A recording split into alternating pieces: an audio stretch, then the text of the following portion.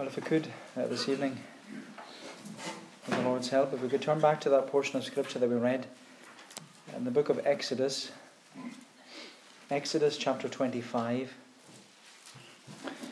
Exodus chapter 25, and if we read again at verses 8 and 9. Exodus 25 at verse 8, where the Lord says, "And let them make me a sanctuary, that I may dwell in their midst, exactly as I show you concerning the pattern of the tabernacle and all of its furniture, so you shall make it." So as I mentioned this evening, we're beginning a study on the tabernacle, and God willing, over the next couple of months, we're going to consider the purpose of the tabernacle and its importance for us as the Lord's people. But I just want to say from the very outset of our study that everything that we're going to look at in relation to the tabernacle and everything we're going to consider together, as you would expect, it all points forward. It all directs our attention towards Jesus Christ.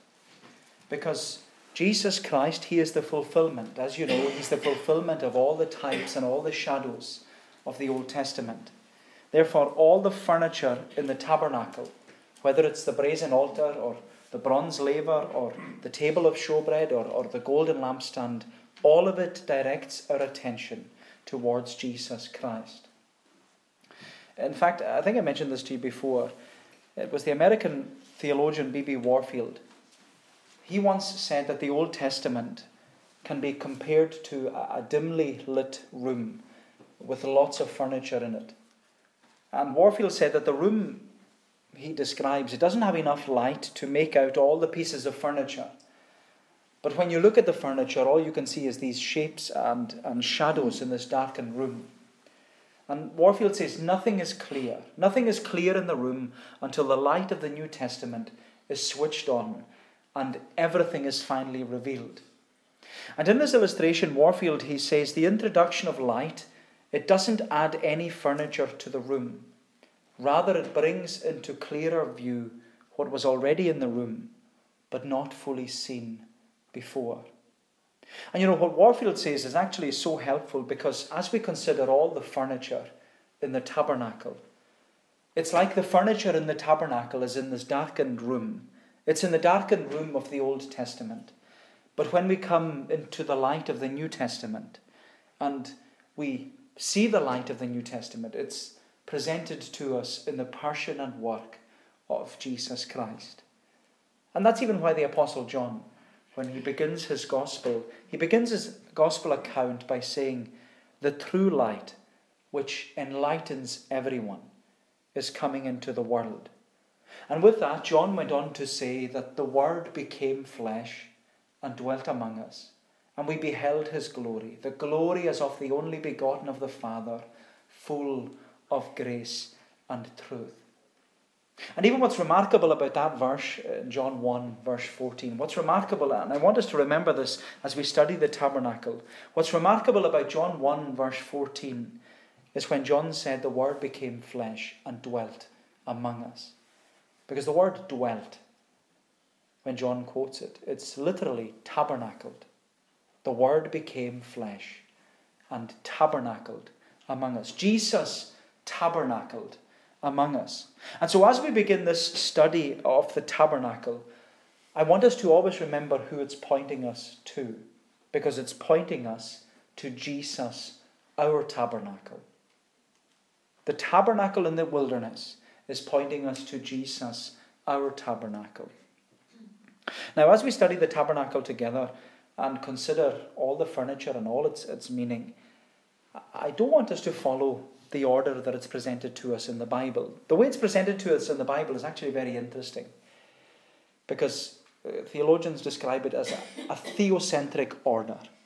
It begins where God is dwelling and then goes out into the outer courtyard. But I want us to begin in the outer courtyard and come in to where God is dwelling. Not for any particular reason, except I want us to look at the tabernacle as if we were walking through it ourselves, right into the presence of God. So we'll begin, God willing, next week at the outer gate. and we'll walk into the courtyard of the tabernacle, and we'll come to the altar of sacrifice, and then another week we'll come to the brazen laver, and then we'll eventually walk through into the holy place, and we'll see the table of showbread, and we'll see the golden lampstand, and then we'll come to the altar of incense, and then we'll walk through the second curtain into the Holy of Holies, and we'll see there the Ark of the Covenant and the mercy seat, and we'll consider the glory of God that dwelt there. And so in our study we're going to walk through the tabernacle as if we were starting at the outer gate and walk right into the presence of God. Because, well, in the New Testament, as the New Testament church, we can walk right into the presence of God. We're encouraged to come to the throne of grace that we might obtain mercy and find grace to help in time of need. And in fact, I'll show you a short video clip after the service to explain what I mean, because the video clip, it actually just walks us from the outer gate right into the presence of God, and we'll see the journey that we're going to take through the tabernacle. But this evening, as we begin our study of the tabernacle, I just want us to introduce ourselves to this topic by considering two things, just two things: creation and contribution. Creation and contribution. So we look first of all at creation. Now we'll read verses 8 and 9 again, where the Lord says, "Let them make me a sanctuary, that I may dwell in their midst, exactly as I show you concerning the pattern of the tabernacle and all of its furniture, so you shall make it." Now we read earlier in the closing verses of Exodus 24 that the Lord called Moses to come up to the top of Mount Sinai. And Moses was to receive instructions from the Lord. And as we read in that chapter, Moses went up to the top of Mount Sinai and he stood in the presence of the Lord's glory for 40 days and 40 nights.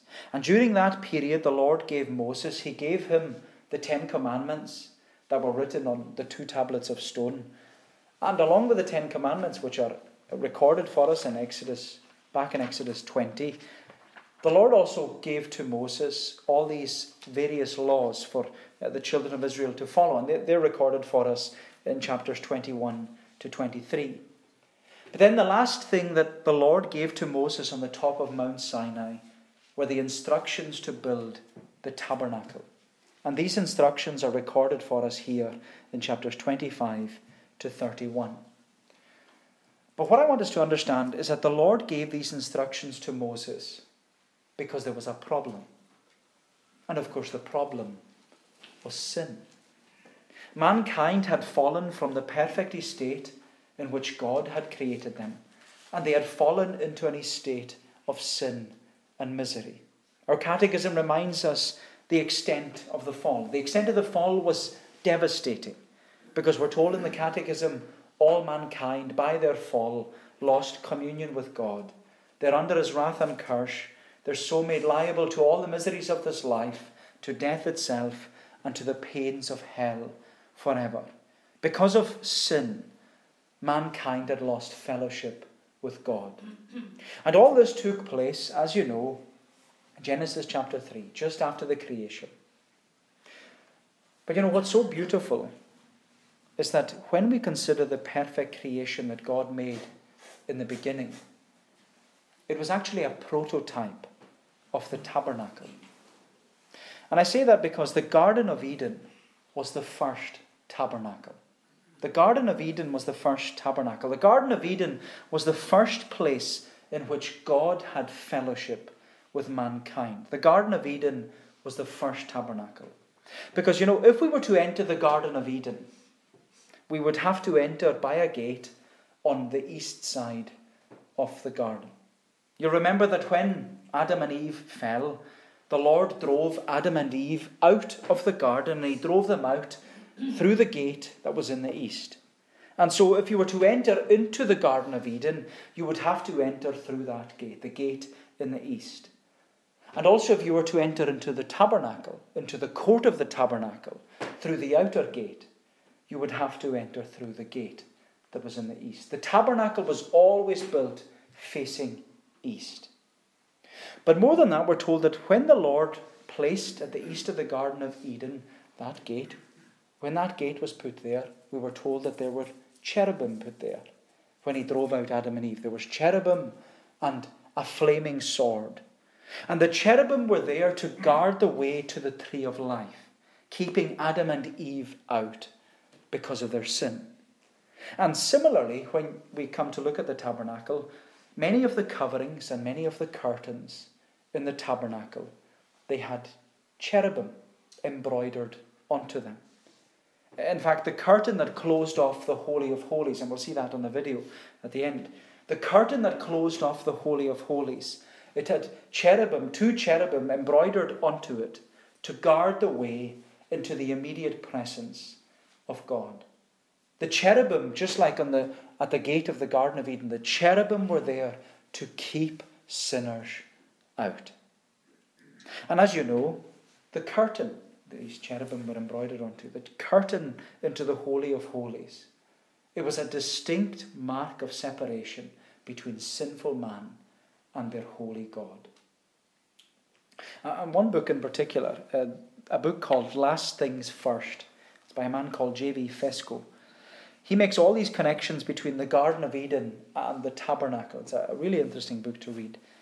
And he says in relation to the cherubim, he says the Garden of Eden is portrayed to us in Scripture as the Holy of Holies, in which man once had direct access into God's presence. However, subsequent to the fall, God moved the cherubim to the outer perimeter of the Holy of Holies to keep man from entering. Just as the cherubim with a flaming sword would slay anyone who tried to gain access, so too anyone who attempted to enter the Holy of Holies in the tabernacle would be struck down.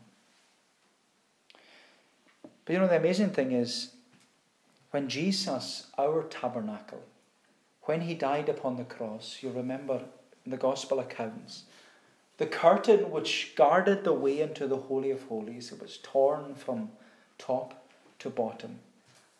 And the reason for that was that because of his sacrificial death, Jesus, you could say, he removed the cherubim and he experienced the flaming sword on our behalf, all so that we could enter into the presence of God and have fellowship with him.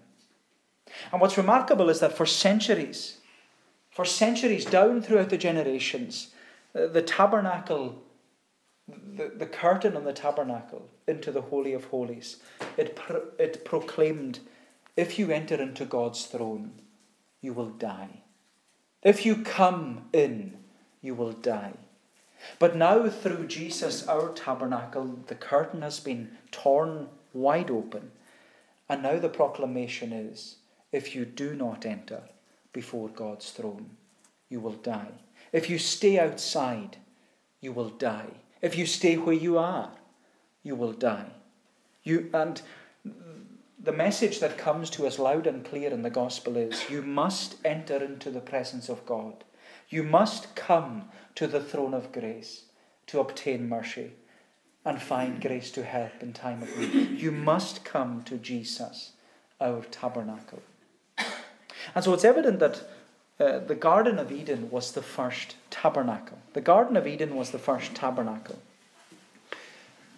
But what about Adam? What were his responsibilities in the Garden of Eden? Because you remember that when the Lord put Adam into the Garden of Eden, Adam was commanded to work and to keep it. And so you would expect that Adam's role in the garden would be something like a farmer. He would be working the ground and producing crops. But having considered the Garden of Eden as a prototype of the tabernacle, we can actually see that Adam's responsibilities were priestly rather than, you could say, agricultural. And I say that because the phrase which God used to describe Adam's role in the Garden of Eden, we're told that he was to work and to keep the garden. And it's interesting because the only other time that phrase, to work and to keep, the only other time it's used elsewhere in the Bible is in relation to the priests who served at the tabernacle. So the responsibility of the priests who were working at the tabernacle was that they were to work and to keep the tabernacle. They were to work and to keep it by attending to all the sacrifices and ensuring that God was worshipped correctly. And so if the Garden of Eden was the first tabernacle, then Adam was its first priest. But you know what the gospel presents to us is that Jesus is the last Adam. Jesus is both tabernacle and priest. And he is the one who has worked and kept God's word by presenting himself as a sacrifice and securing our redemption. But you know, there's more, because you remember when Adam and Eve sinned. And when they sinned, they experienced shame. They didn't know what shame was before. They knew that they were naked, and they experienced shame. And they tried to clothe themselves. They used fig leaves to cover themselves up. But these leaves, they were no use. But we're told at the end of Genesis 3 that the Lord God made for Adam and for his wife garments of skins and clothed them. And that word clothed, similar to the phrase to work and to keep, it's only used elsewhere in the Old Testament in relation to the priests who served at the tabernacle. Because as the priests worked and kept the tabernacle, they were to be clothed, always clothed in their holy garments. And of course in Genesis 3, it was the Lord who clothed Adam and Eve. It was the Lord who killed an animal and shed its blood in order to clothe the first priest, which in many ways was a foreshadowing. It was a foreshadowing of the Lamb of God who would come and take away the sin of the world by clothing his people in his righteousness. And this is the thing.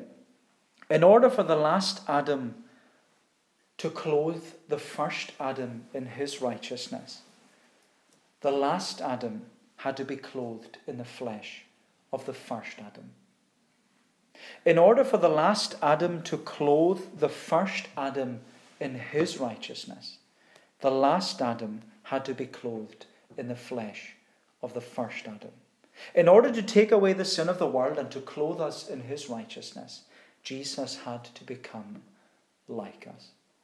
And that's what John draws our attention to. Back to that key verse in John's Gospel, where he highlights the wonder and glory of the incarnation. John says to us, John 1 verse 14, the Word became flesh. And what did he do? He tabernacled among us. He dwelt among us. Why? So that we would behold his glory. The glory as of the only begotten of the Father, full of grace and truth. And so as we begin our study of the tabernacle, we see its relationship to creation. But the second thing we see here is contribution. So creation, contribution. Contribution. Look at again in verse 1. Chapter 25 at verse 1. The Lord said to Moses, speak to the people of Israel, that they take for me a contribution. From every man whose heart moves him, you shall receive the contribution for me.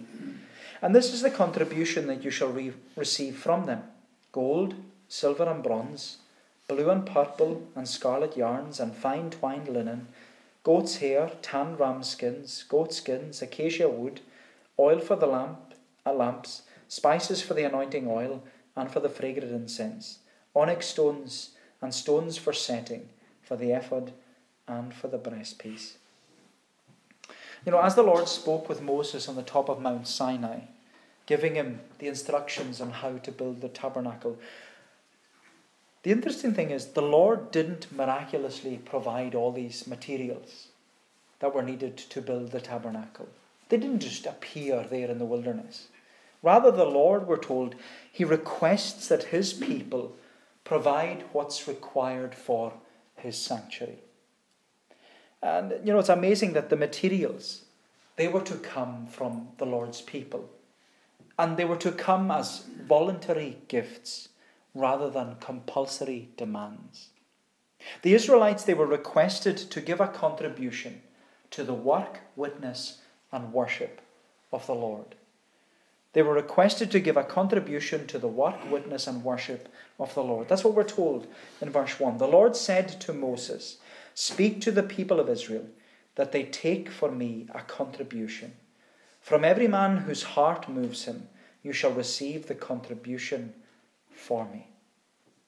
So unlike the other kingdoms and empires that surrounded the people of Israel, and these kingdoms and empires, they demanded a tax, just like the Romans did for the Jews. They always demanded a tax to be paid. But the Lord here, we're told that he requested his people to voluntarily give a gift according to their wealth. Literally, the Lord's people were being asked to give a free will offering to the Lord.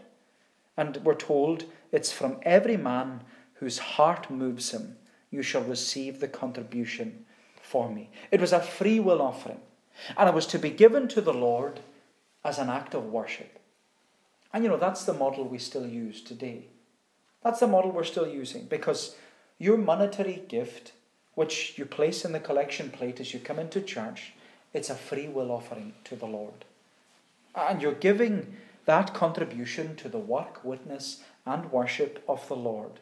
And you're giving it not by compulsion or coercion, but voluntarily.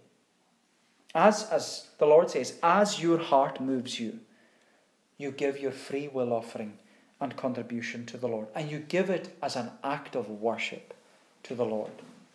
And this act of worship, it's actually what Paul taught the Corinthians in the New Testament, when he said, each one must give as he has decided in his heart, not reluctantly or under compulsion, for God loves a cheerful giver. And so, my friend, your contribution, your free will offering, it's an act of worship to the Lord. Therefore, worship begins not when we sing our first psalm.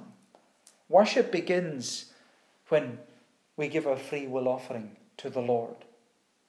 And I have to say that as a congregation, your generosity and kindness, both in monetary and even material things, your gifts towards the work, witness, and worship of the Lord, it's very, very encouraging.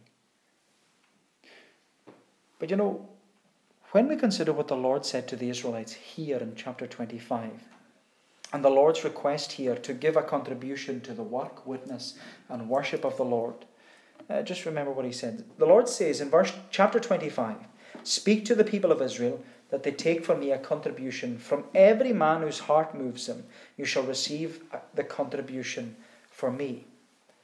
And that's there in chapter 25. But what happened in reality was completely different. Because you remember that as Moses was on the top of Mount Sinai for 40 days and 40 nights, standing in the presence and glory of God, and he's receiving the 10 Commandments, he's getting various laws for the children of Israel who are down there at the bottom of the mountain, and he's also receiving instructions for the tabernacle. While Moses is up at the top, the Israelites were down at the bottom of Mount Sinai with Moses' brother Aaron. And what are they doing? They're making a golden calf. And what's interesting is that as you read through the chapters of the book of Exodus, you have the instructions given by the Lord in chapters 25 to 31. They're the instructions to build the tabernacle. The instructions are in 25 to 31. But then you have the implementation of those instructions in chapters 35 to 40. And what you see is that there's this gap of 3 chapters. Chapters 32 to 34. These chapters, they fall between the instruction and the implementation of the tabernacle. Because in chapter 32, you can read it when you go home. In chapter 32, we see the Israelites, they become impatient. Moses has been on the top of that mountain for a long time. And they're becoming impatient, waiting at the bottom for him. And so they build a golden calf and they start worshipping it. But you remember that when Moses comes down the mountain, and when Moses sees them worshipping the golden calf, he's so angry that he smashes the 2 tablets of stone on the ground, which had the 10 Commandments on them, written by the finger of God. He smashes them on the ground. And then in chapter 33, Moses is so sorry for breaking the 10 Commandments because they were a symbol of the covenant, that he pleads with the Lord to see his glory again. Moses pleads that he'll go back up and get a new set. He says to the Lord in chapter 33, Lord, show me your glory. And the Lord promises that he will make his goodness pass before him. And then in chapter 34, Moses goes back up to the top of Mount Sinai. And he stands before the Lord. And the Lord reveals his glory to Moses again. And the Lord renews his covenant with his people. But what we have to take note of is that the break in the chapters between the instruction and the implementation, the break in the chapters of the instruction and the implementation of the tabernacle, was all because of the disobedience of the Lord's people. And what I find so challenging, especially in relation to the Lord's request for their hearts to move and to give this free will contribution to the work, witness, and worship of the Lord. What I find so challenging is that when Moses was on Mount Sinai receiving instructions on how to have fellowship with the Lord, the Israelites were worshipping a golden calf. And just to read the opening verses of chapter 32, we're told that when the people saw that Moses delayed to come down from the mountain, the people gathered themselves together to Aaron and said to him, "Up, make us gods who shall go before us. And for this Moses, the man who brought us up out of the land of Egypt, we do not know what has become of him." So Aaron said to them, and this is the interesting thing, "Take off the rings of gold that are in the ears of your wives, your sons, and your daughters, and bring them to me." So all the people took off the rings of gold that were in their ears and brought them to Aaron. Do you see the contrast there? The Lord had requested that the Israelites contribute a free will offering to the work, witness, and worship of the Lord. But when the Israelites weren't getting what they wanted, they looked elsewhere. And in order to fulfill their desires, Aaron demands. He demands that the Israelites hand over all their gold to make a golden calf. Aaron's request, it wasn't a free will offering. It wasn't voluntary. Aaron's request was demanded, and it was dictated to the people. We're told there in chapter 32, Aaron said to them, "Take off the rings of gold that are in the ears of your wives, your sons, and your daughters, and bring them to me." And my friend, when we consider all the golden calves that are present in our world today, these golden calves that are pushed upon us, they're promoted before us, and they're paraded in our face. With these golden calves, we have to be very, very careful. Because sadly, like the Israelites, these golden calves can often take our focus off the Lord. And as we were reminded earlier, this Lord is the one whom we have been created to worship and serve. But what we're not told often, and what we're often not warned about, is that these materialistic golden calves, they fill our minds. They distract our thoughts. They want our money. They crave our attention. And they demand our time. These golden calves, they are relentless. And they will not stop. Because they're always wanting more. But the warning that comes to us, even before we begin to consider the tabernacle, the warning that comes to us from the story of the book of Exodus, the warning is, beware of the golden calf. Our priority is fellowship with God. That's the Christian's priority. The Christian's priority is fellowship with God. And so the warning that comes to us right at the beginning is, beware of the golden calf. Beware of anything that takes your distraction away from the Lord. Beware of anything that fills your mind, distracts your thoughts, wants your money, craves your attention, and even demands your time, that takes everything away from fellowship with God. Beware of the golden calf. Because the Lord desires our contribution towards his work, his witness, and his worship. And so just as an introduction, we've considered creation and contribution. But as we begin our study of the tabernacle and consider the purpose of the tabernacle and its importance for us as the Lord's people, let's remember that it all points forward. It all directs our attention to Jesus. And you know, it should make us love Jesus more and even understand Jesus more. Because the tabernacle, it's all about Jesus, our tabernacle. It's all about Jesus, our tabernacle. He is the Word who became flesh and dwelt among us, all so that we could behold his glory. The glory as of the only begotten of the Father, full of grace and truth. So may the Lord bless these thoughts to us. Let us pray. O Lord, our gracious God, we give thanks to thee for thy word. And we give thanks, Lord, even for the tabernacle in the wilderness, that it is a picture and even a pointer towards Jesus, our tabernacle.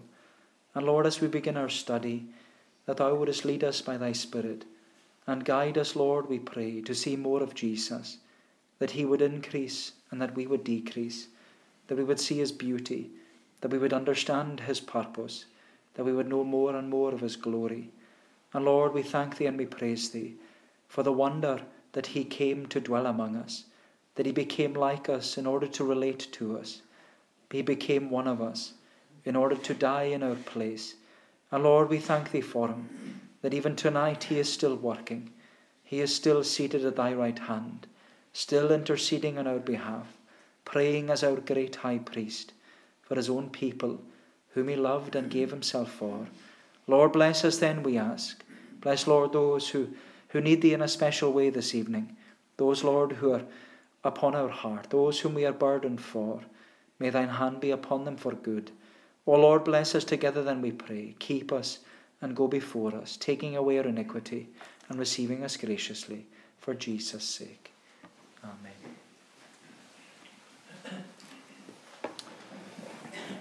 Well, we're going to bring our time to a conclusion by singing the words of Psalm 15. Psalm 15 in the Sing Psalms version on page 16.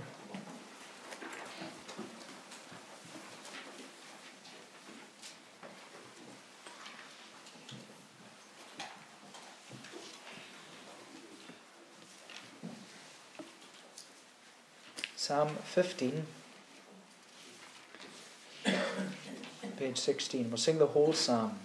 Lord, who may stay within your tent, your sacred dwelling place, and who upon your holy hill may live before your face, whoever walks a blameless path, who acts in righteousness, and who will always from the heart sincerely truth express. So the whole psalm of Psalm 15 to God's praise. Lord, who may stay within your tent, your sacred dwelling place, and who upon your holy hill may live